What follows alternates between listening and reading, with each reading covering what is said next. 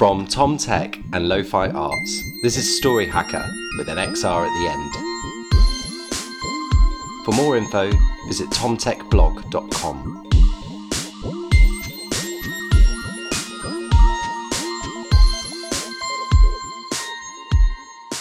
Hey, hello, welcome to episode 3 of Story Hacker with an XR at the end. Our podcast about all things theatre and storytelling and also immersive technology, you know, like VR and AR, virtual reality and augmented reality. All the realities. All the various realities except real reality. I'm Chris. And I'm James. Hello James, how are you? All good. And yourself? Yeah, very cheerful today. We're recording this mid-Brighton Digital Festival and there's so much stuff going on all over the city, but everyone's a bit full of wine and a bit full of digital in the city at the moment. It's good. It's a healthy mix. It's also been a very virtual reality heavy Brighton Digital Festival, hasn't it? More than previous years. It's everywhere. I mean, we've been doing this now at the Old Market for 4 years, but it's great to see it popping up at places like the Attenborough Centre and Lighthouse across the city and all sorts of little bits here and there. It's kind of your fault. It feels like it's your fault. That's what this podcast's around. Your stuff's still the best. Definitely. That's not true, but we'll see where it goes. On with the episode. I'm allowed to say that. You can't say that. On with the episode, Chris. Yes, sorry. You met with Sam Watts this week. I did. He's lovely. He's a really nice guy. So Sam is official title Director of Immersive Technology at an amazing company based here in this fine city of Brighton called Make Real. Sam's an old friend of Tom's. We've been involved with him since we started messing around with VR. Make Real, one of the biggest and most interesting immersive companies or studios working in the city. We worked together on an annual showcase event we called VR Lab, which brings together about 30 different things from all over the city. This year's one's coming up, not by the time you listen to this episode, so check out for 2019's edition when it comes out. We work with them on that, but also behind the scenes we're working with them to create a new multi-user VR-led theatre show that I can't really talk about yet because it's really in its infancy, but it's amazing for us as a theatre and for theatre type people to get access to a team of people and intelligence around this immersive stuff with an international reputation. If you are a player of VR, you would have come across a couple of his titles that have been out. Most recently, Loco Dojo, which is on the Oculus Store and is always in the top 20, is this ridiculous party game where Brian Blessed hosts and guides you through beating up pigs and throwing things at walls and things like that. Yeah, so there's really good stuff. How was your chat with him? Yeah, he invited me up to his studio, so I got a look around as well, which was really exciting. And there's always kind of really interesting cutting edge stuff going on there, both some bits in gaming and then in a way more interestingly the bits that aren't gaming, that are more either kind of commercial use virtual reality or just kind of showcase stuff. That was really interesting. So here I am, this is me talking to Sam Watts. Here's Sam Watts. You came out of gaming, didn't you? Yeah, well I started in education, went into gaming, came back into This kind of simulation training that yeah. has gamified elements. Well, so you were in education before you were in gaming? Yeah. Oh, that's a great move to have made. Yeah, that was a nice escape at the time. Now that we're working with a lot of the same companies who've sprung up from the sort of early, well not demise, because Epic turned into Leo, which still exists, but lots of people worked at Epic and then went on to form Kineo or switched over to Brightwave or went on and became Lumes. And yeah, so it's one of those companies that becomes a feeding ground for other. Yeah. At what point did you first get interested specifically in 3D and VR early on? Well, I mean, I was interested in VR from the days of, very early, sort of like the 90s when they had Trocadero Centre and the virtuality machines. And I had a first taste of what I call lowercase VR as opposed to what we know today with the headsets as uppercase VR. The virtual environment stuff with a cave system at Salford Uni as part of my degree in like 97, something like that.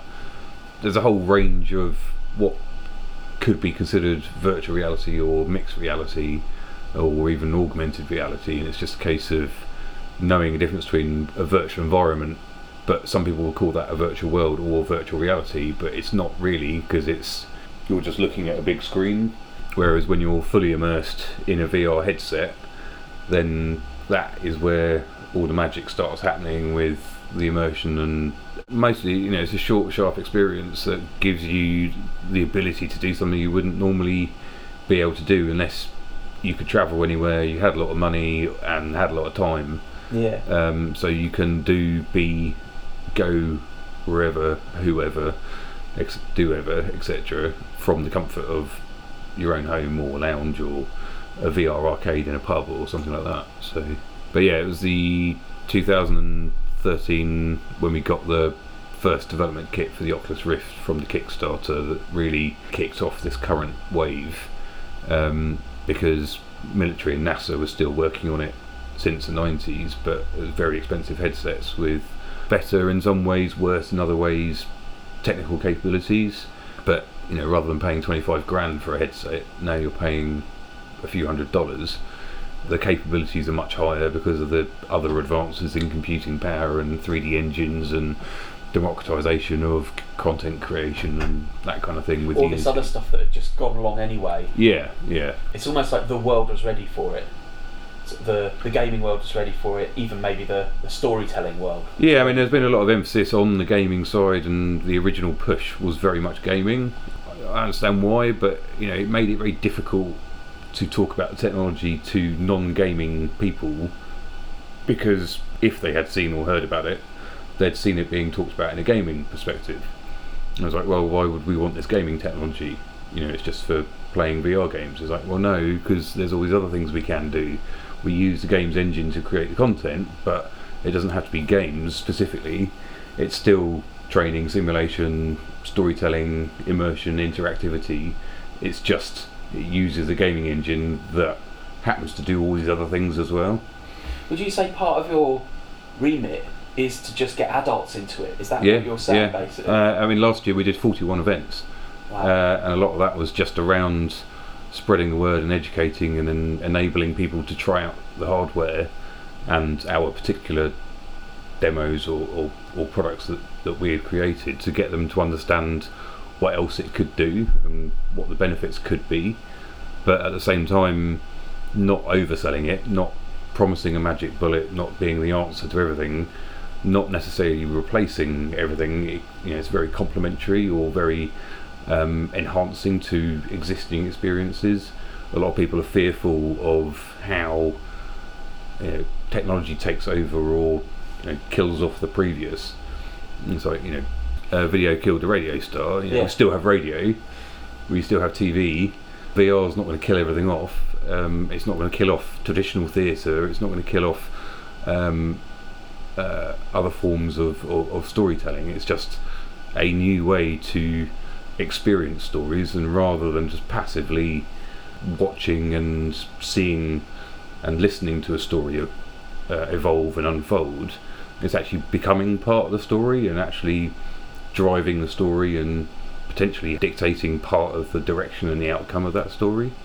You speak most passionately, it seems to me, about storytelling, but when you came to Make Media in 2013, which kind of coincides with what you're saying about when the first Oculus Rift appeared on the scene, and you came to do the BLSC project in Melbourne, which is the Building Leadership Simulation Centre. Indeed. Now that's, to my imagination, that's quite dry and grown up, but still there must have been storytelling it, so you're basically kind of revolutionising the way the building industry works. Part of our remit for that was creating, in using sort of older terminology, of 3D database of the content that would go alongside the training scenarios.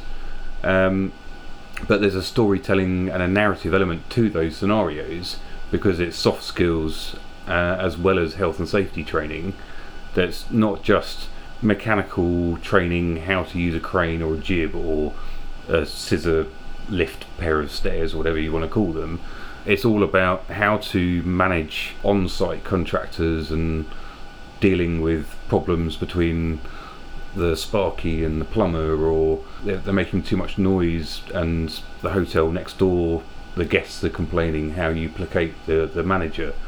Building out these stories and these scenarios of what could happen and go wrong in a day-to-day role play of life on a construction site, but also taking into consideration around that how issues around on-site incidents can be reduced and delays can be avoided but it's all wrapped up in a narrative that makes it much more engaging and much more effective. And their stats show they've had, I think, in excess of 150,000 people go through this centre. It's something crazy, like 90% of reduction of on-site incidents as a result of the training. It's just an incredible success, really, of a systemic way of working. Yeah. That you kind of introduce into that setting, and that setting isn't particularly sexy or adventurous, or it's not a fancy roleplay game, basically. No. But there is something there where you've captured imagination, even though it's like a work setting. Yeah, but then just because it's dry to you or me doesn't mean it's not exciting and enthralling to others. Farming Simulator is a very popular game that sells in its millions and is on its 4th or 5th, maybe even 6th iteration. You have to plot and manage your fields, and you just sit there harvesting and growing crops, which doesn't sound like a lot of fun to many people, but then it's Farmville turned up to 11, really.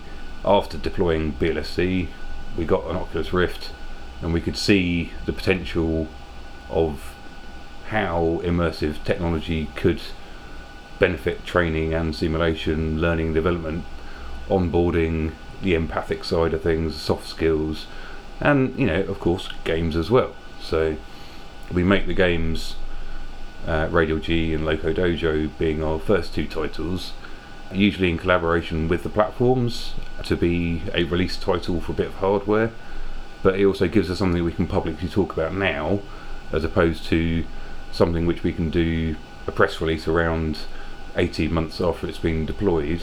But because of the nature of the technology, it moves so quick, we may not necessarily want to make a big song and dance about having deployed something 2 years ago with old, out-of-date technology. You're using the skills you developed pre this particular role to window dress a kind of more grown-up, serious thing, but still have the fun of making the games. Yeah, and when I left Epic in 2004, they were pushing this concept of gamification of learning then.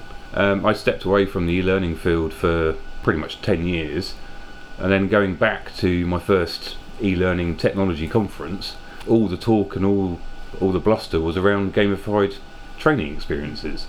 So the sort of 2 sectors or verticals, whatever you want to call them, that I spent most of my time in, complement each other, because the research shows with the immersive technology, the more senses that are engaged, the deeper the memories formed and the greater memory recall. But at the same time, gamified training encourages and improves learner engagement and study, because it rewards and sort of drives them on to the next part of the content. And ultimately, if what you're learning is fun, then you're going to want to carry on learning, as opposed to feeling like it's like a chore. VR helps doing that with all the interactions, but at the same time enables you to recreate environments, failing safely, essentially. If you're doing it all in VR with stories and much more engaging and much more immersive, then the training is going to be much more effective, but at the same time it's going to be much more enjoyable, much more appealing to the younger generations growing up with smartphones and internet and tablets, etc. Ultimately a much better experience, but as we say, complement, not replace. Yeah, and in a way they can exist in separate spaces, but often I bet you're using the same bits of thinking in both areas. Oh yeah, very much so. And maybe the same actual toolkits as well. Yeah. Building, yeah. I mean, there are certain, like, user interfaces, UX and usability, there's elements which are still being refined, and there's no clear patterns for VR. We iterate and build upon our sort of toolkit of user interactions and mechanisms that we've been working on over the past 4 or 5 years with each product, and then from user testing we can see what does and doesn't work and what isn't usable. There's various design patterns and training and learning patterns that we can employ, but then there's also just a whole lot that we're just investigating and exploring every time, because traditional 2D design just doesn't fit and doesn't work. And in terms of storytelling and narrative, everyone always worries about, if you can't control where the person's looking, how can you control how the action happens? Yeah. It's like, well, you design around the viewer being the camera as opposed to dictating where they're looking and what the camera is showing them. There's a lot of hand wringing over it, but I think there just needs to be a lot more experimentation and adoption, really, and less fear over replacing traditional forms.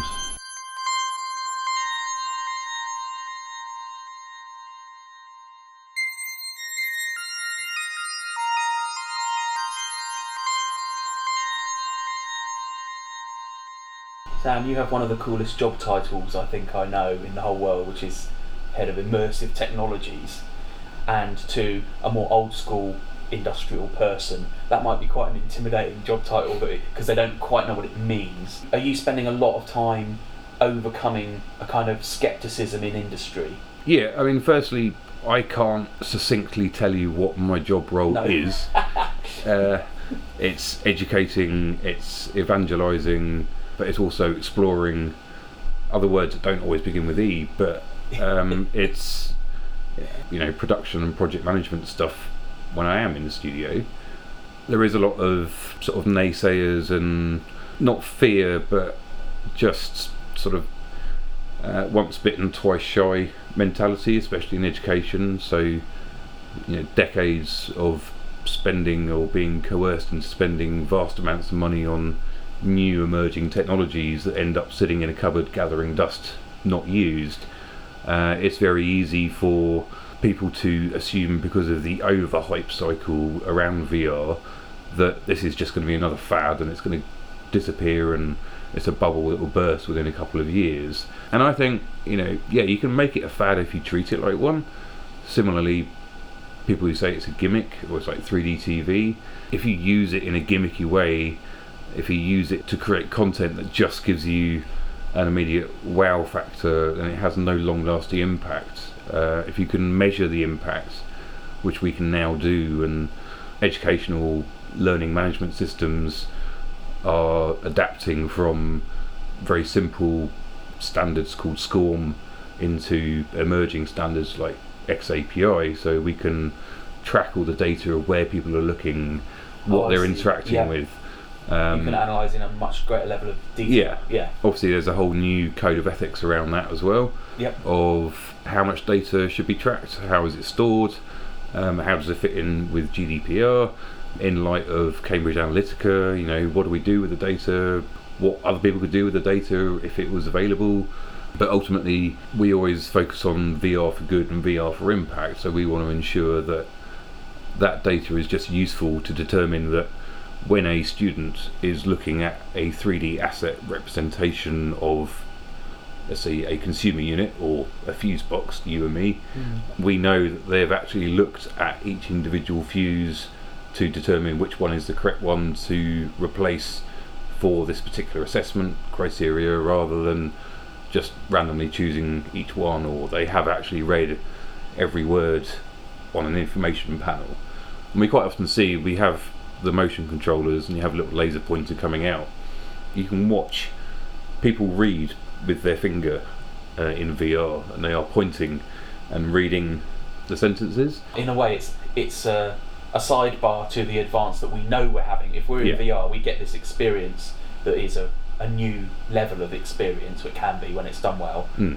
But also there's all this other stuff that we aren't necessarily aware of as the user of technology. No. For example, when we first started using the HoloLens, which is the augmented reality device, so whereas it's a headset, people can still see the real world through the visor, and then it augments content over the top of the real world. Yeah.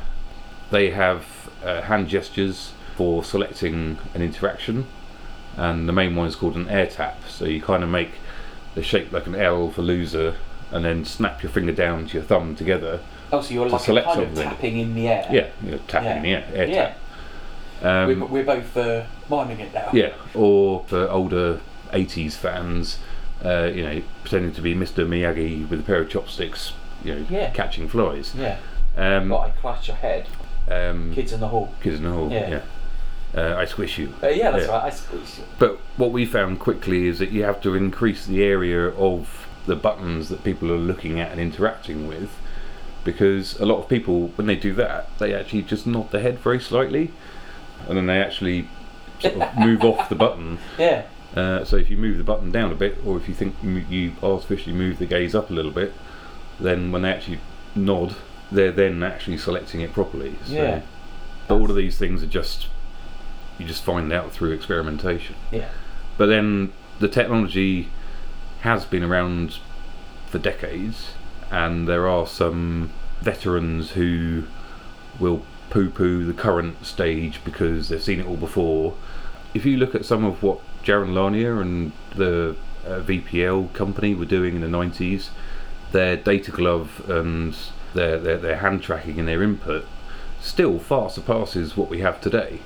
Admittedly, the graphics were poor in comparison, and high latency and very simple designs, but in terms of just natural hand tracked data glove input, it's a lot more natural and allows for much more freedom than the controllers and the wands and the button based things that we have today. But we know that all the money that's been sunk into investment is going back towards those levels of how can we have haptics and hand tracking with gloves or without gloves, using machine learning and machine recognition, rather than having these terrifying looking devices that you strap your hand into that, you know, there's always software bugs, and if something goes wrong, is it just going to pull your hand back into positions it's not designed to do? But then also the scales of VR, from what I call VR Lite, sort of like Google Cardboard, Yeah. or your Bud Light, to mobile VR, Gear VR, Daydream, which is sort of your sort of average Cronenberg sort of level of virtual reality with 3 degrees of freedom, to the full-blown VR where you've got full movement, room scale, theatre scale now, Yeah. your sort of finest Belgian Trappist Monk's Ale Yeah. VR. People have tried the lower level and they just assume that that's all that VR is. Yeah. They may have seen a 360 video and gone, okay, that's interesting. They've held it up on a phone or a cardboard. They haven't been able to interact.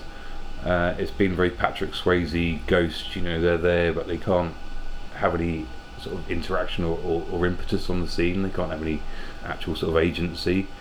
And then they just dismiss VR as being, that's it, not interesting, no good. And so they're often harder to get into a full-blown VR setup.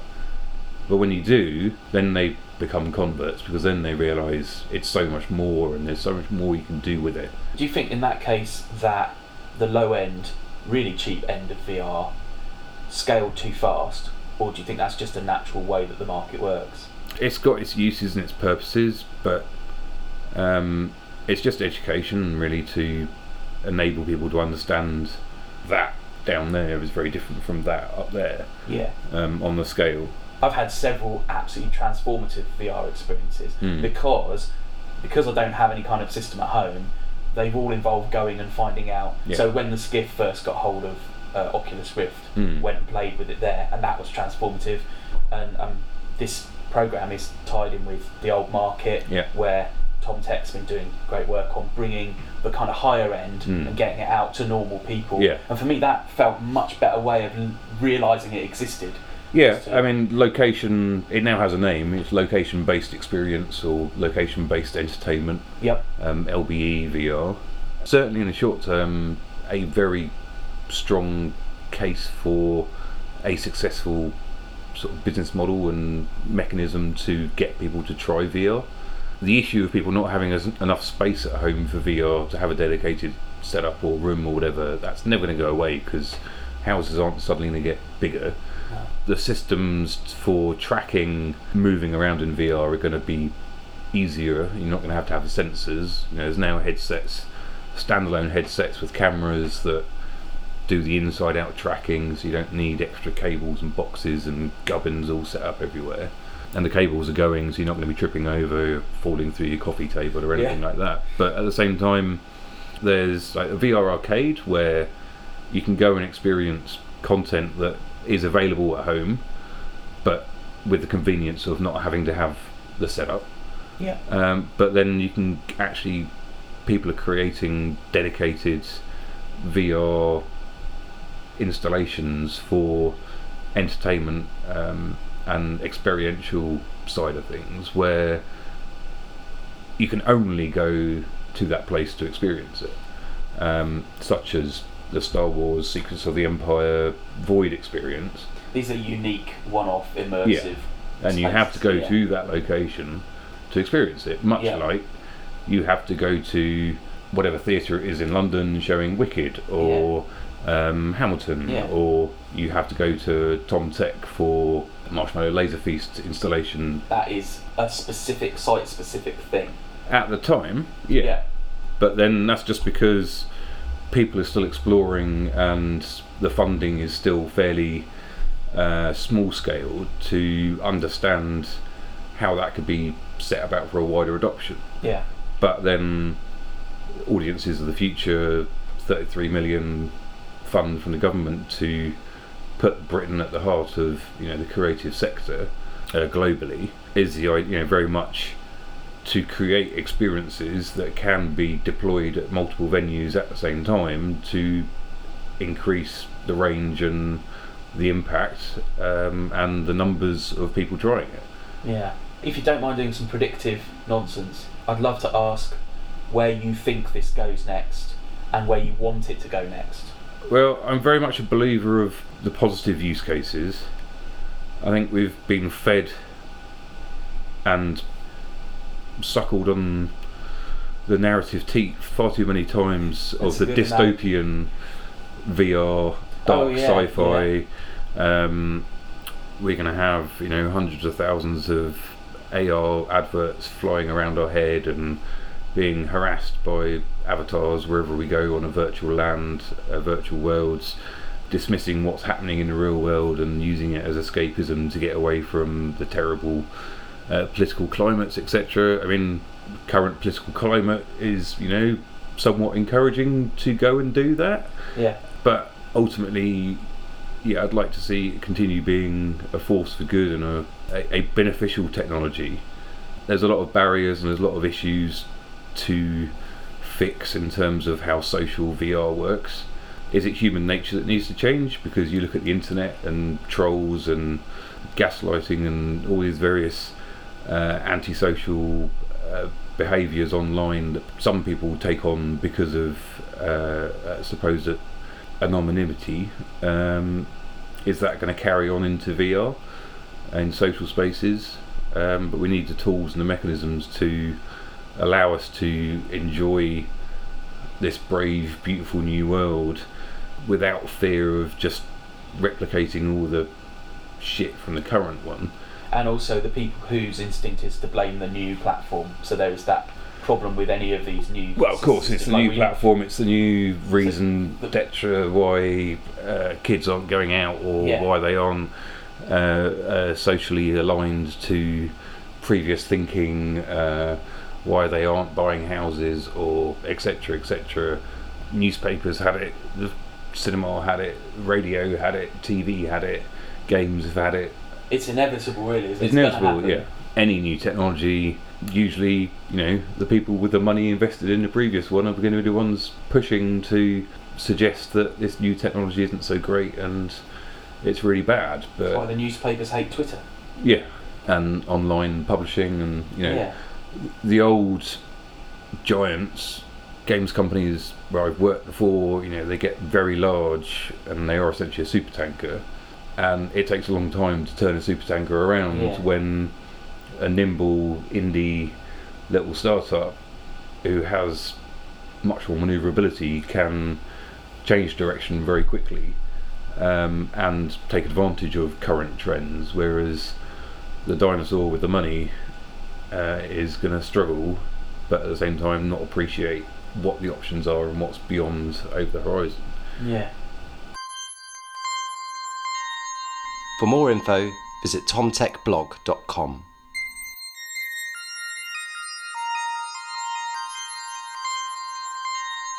But ultimately, technology is going to get smaller, lighter, faster, more effective in terms of, I think, unifying. Got quite a wide range of headsets available at the moment. Yeah. Everybody's wanting to stake their claim and grab their market share. Thankfully, a lot of the tools available allow us to create content that supports all of them, so we don't have to worry about specific engines for each and every headset. We're at the sort of 80s brick phone stage of VR headsets, and we've still got a number of years to go before we're at the iPhone 3GS smartphone revolution, mass adoption side of things. And then that's the other thing as well, it's why be an early adopter if it's always going to be changing, but at the same time, if you don't adopt and get on board now, you're just going to be left behind. And then you will be the print publishing companies who are struggling to understand the internet and online media and marketing, etc.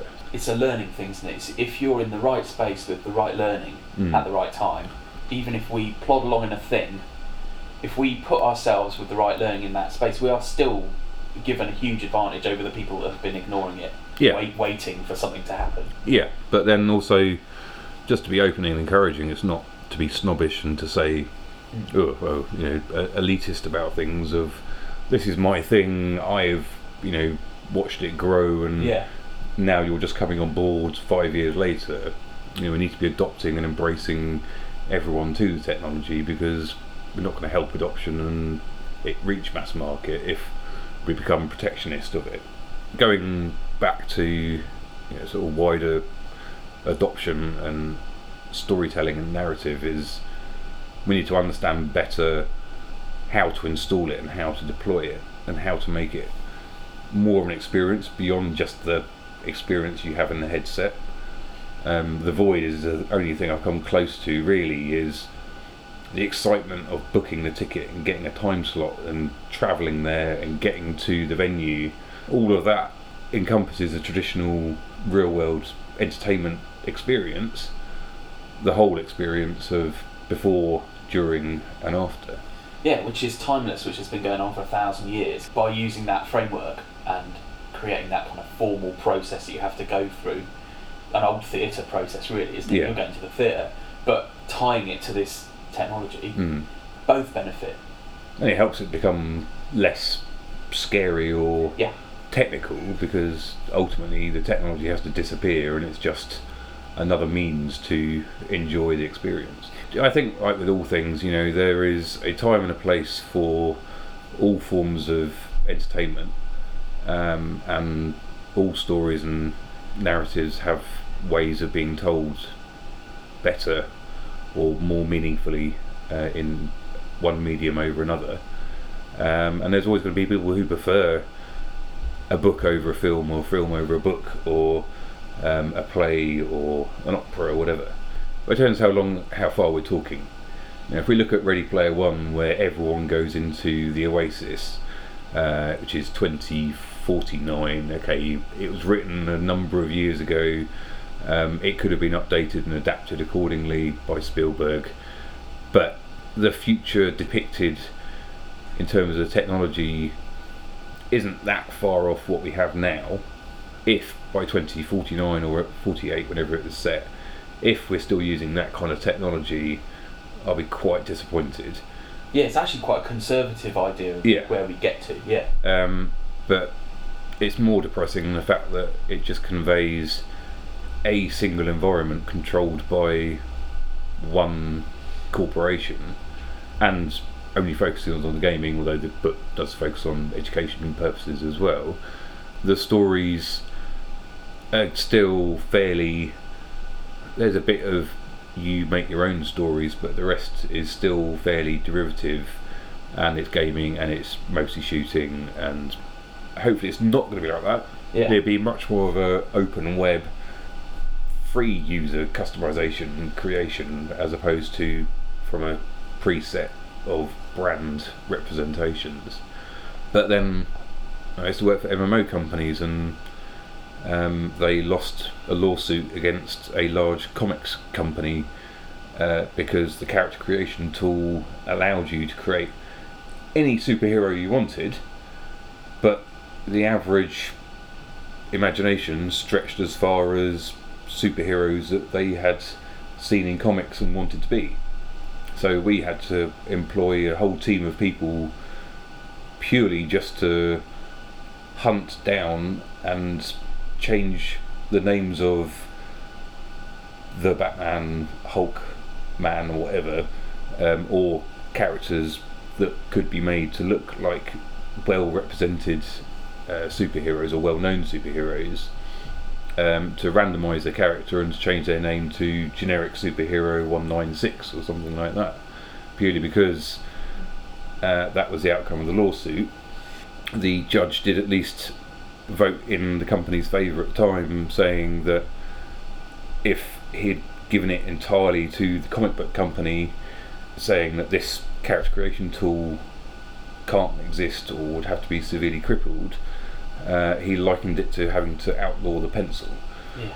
In case people drew something that looked like the Mona Lisa. Yeah. Yeah.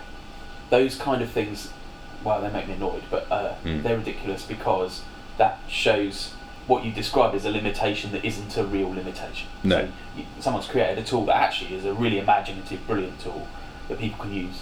Yeah, the limitation is between the chair and the keyboard. Yeah. Yeah. Is there stuff you're working on at the moment that's not gaming that you can talk about? So You're allowed to just say no. there are things I can't talk about. Yeah.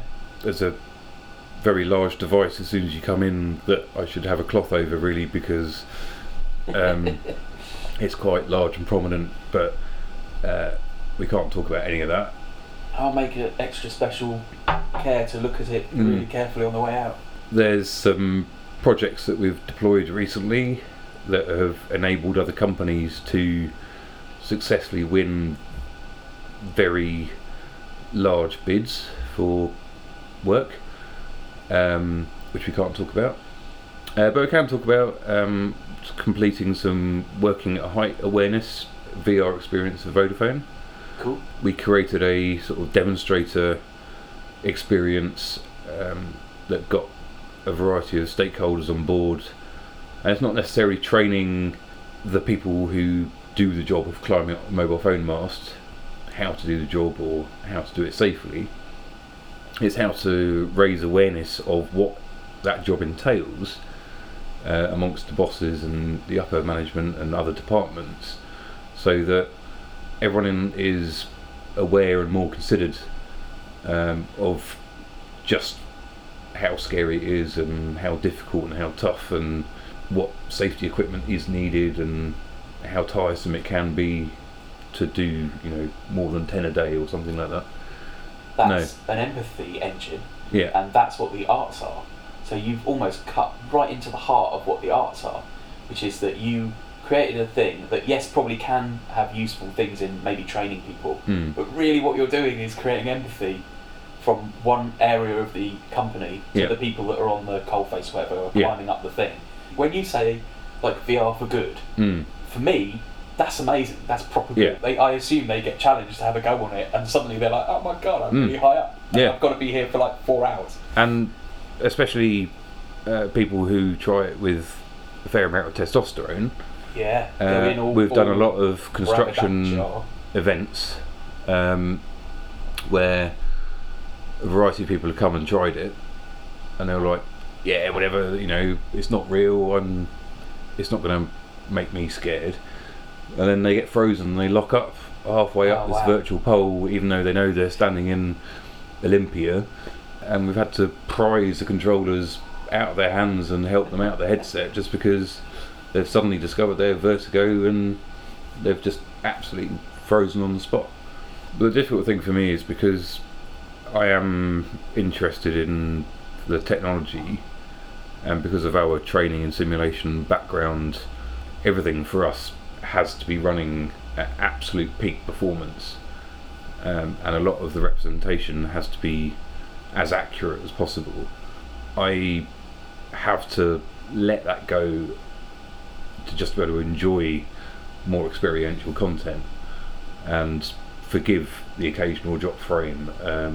or loss of tracking, and just appreciate that other people are actually wanting to use the technology to create content and exploring the limits of what can and can't be done. That's a really good point as well, that you are working at a certain level, but a lot of particularly the art content or the kind of entertainment content that is more artistic rather than just games, is produced by outsiders and kind of indie, DIY, bootstrapped groups or individuals. Almost to enjoy that, you'd have to switch something off. Yeah, but then it's the same, I imagine, if people who, done film studies at university, then they probably can't watch a film without pulling it apart and critiquing angles, lighting, shots, etc. I don't actually try a lot of VR in public. I try a lot of VR hardware, but I do need to ensure I'll be able to take time out to try other experiences and keep up with what else is going on. Yeah. At the moment, all my time, I just want to play Beat Saber, which is lightsabers mixed with Guitar Hero. Yeah. And it's just an absolutely fantastic experience. Have you got that at home? I've got it at home, I've got it in the office. You're just doing that. That's what I was going to say. What are you working on at the moment? Research. Yeah. Strangely, all of our future things will involve lightsabers and slicing things in two. But then we're looking at soft skills training as well. So heat maps of where you're looking, where your attention is, to determine how that can be a more effective training for one-to-one social skills and improving, sort of communication between managers or between team members. And we're getting to a stage where it's the representation of the human form in VR. It's quite unnerving having somebody eyes or head or gaze or bodily follow you around in VR when you know it's not a real person. It's more unnerving when you know it's a real person, but there's always that uncanny valley level, although we haven't quite got to the level where the Google Assistant can convincingly phone up and book a hair appointment for you. No.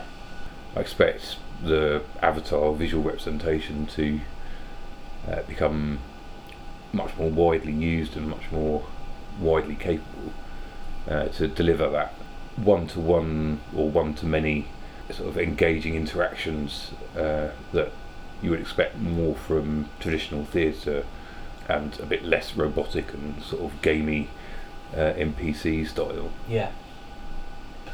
There are a lot of fans of very cutting edge, interesting art out there who are at the same time very conservative about what they choose. Thank you very much. It's really fantastic. I really appreciate it. That's all right. Nice to talk to you. So that was Chris's interview with Sam Watts of Make Real.